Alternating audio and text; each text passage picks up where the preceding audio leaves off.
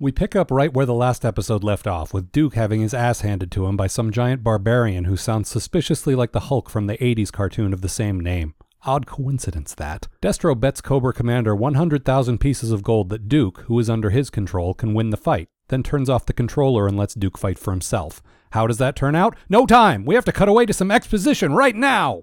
Dr. Vandermeer sets up the premise for the remainder of this miniseries and also for the next several miniseries. To achieve maximum MacGuffin potential, the Joes must race to 3 exotic corners of the globe to secure a rare element of some kind. The first element, a radioactive crystal, is located on a glacial expanse known as the Sea of Ice. Sorry, I write these as I watch. Had I known the name would be so anticlimactic, I wouldn't have put that dramatic pause there. Sea of Ice, huh? How does that— No time! Cut back to the arena of sport at once! Duke wins his fight, but before Destro can get his 100,000 quatlus, Cobra Commander receives a message from the world leaders. It says, "Dear Cobra Commander, how are you? We are fine. Stick it up your ass." Signed, the world leaders. I may be paraphrasing a little here. A fellow Cobra slave named Selena slips Duke a dealie that can interrupt the mind control what's-it. A couple of guards see what happened and search Duke, but find nothing. I don't even need to make this joke. I mean, it's pretty obvious where he hid the thing, right? Meanwhile, the Joes head to the Sea of Ice with their ice expert, whose name is Snowjob. Hey, that sounds like something naughty. Also, Scarlet is not very good at wisecracks. I'm starting to identify with frozen food. Cobra Commander makes another show-interrupting speech threatening to fuck with the Soviets. Then he takes them, like their entire army, just whoop right up with the mass device. And you know, on the villainy scale, stealing the Red Army has to rank pretty highly, I'd say. If only Cobra Commander stayed this cool throughout the series. Sadly, he does not. Destro gets annoyed that they're wasting mass device fuel, but more concerning to me is what appears to be his Hitler mustache. It's probably just a trick of the light, but yeah.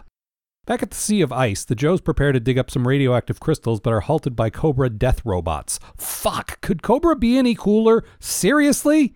Well, I mean, they could if they stopped bickering so much. "I created the mass device," bellows Destro. "You needed my funds and organization," shrieks Cobra Commander. Guys, come on. You're holding the entire Soviet army prisoner. You own a giant teleporter that operates on a global scale. You live in a giant castle. Your death robots are swarming all over your enemies, and you're playing Mortal Kombat with actual human beings. Stop fighting and enjoy the life I always wanted.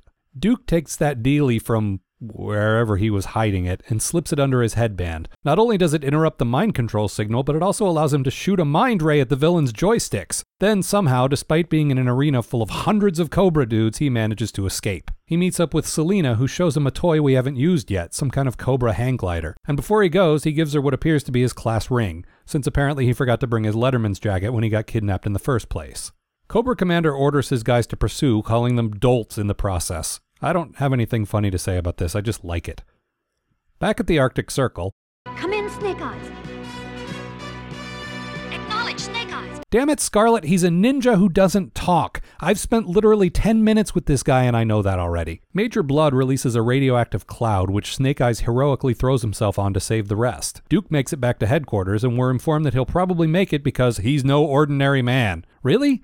I know some guys have special powers or gimmicks or whatever, but Duke's deal is that he is kind of an ordinary man. An ordinary, bland, blonde man. Meanwhile, worried that the world isn't taking their threats seriously enough yet, Cobra then proceeds to steal all the world leaders and fit them with those mind control things. You know, all things considered, ordinary man or not, I think the elite soldier was probably a better addition to your gladiator arena than a bunch of puffy politicians. To be continued!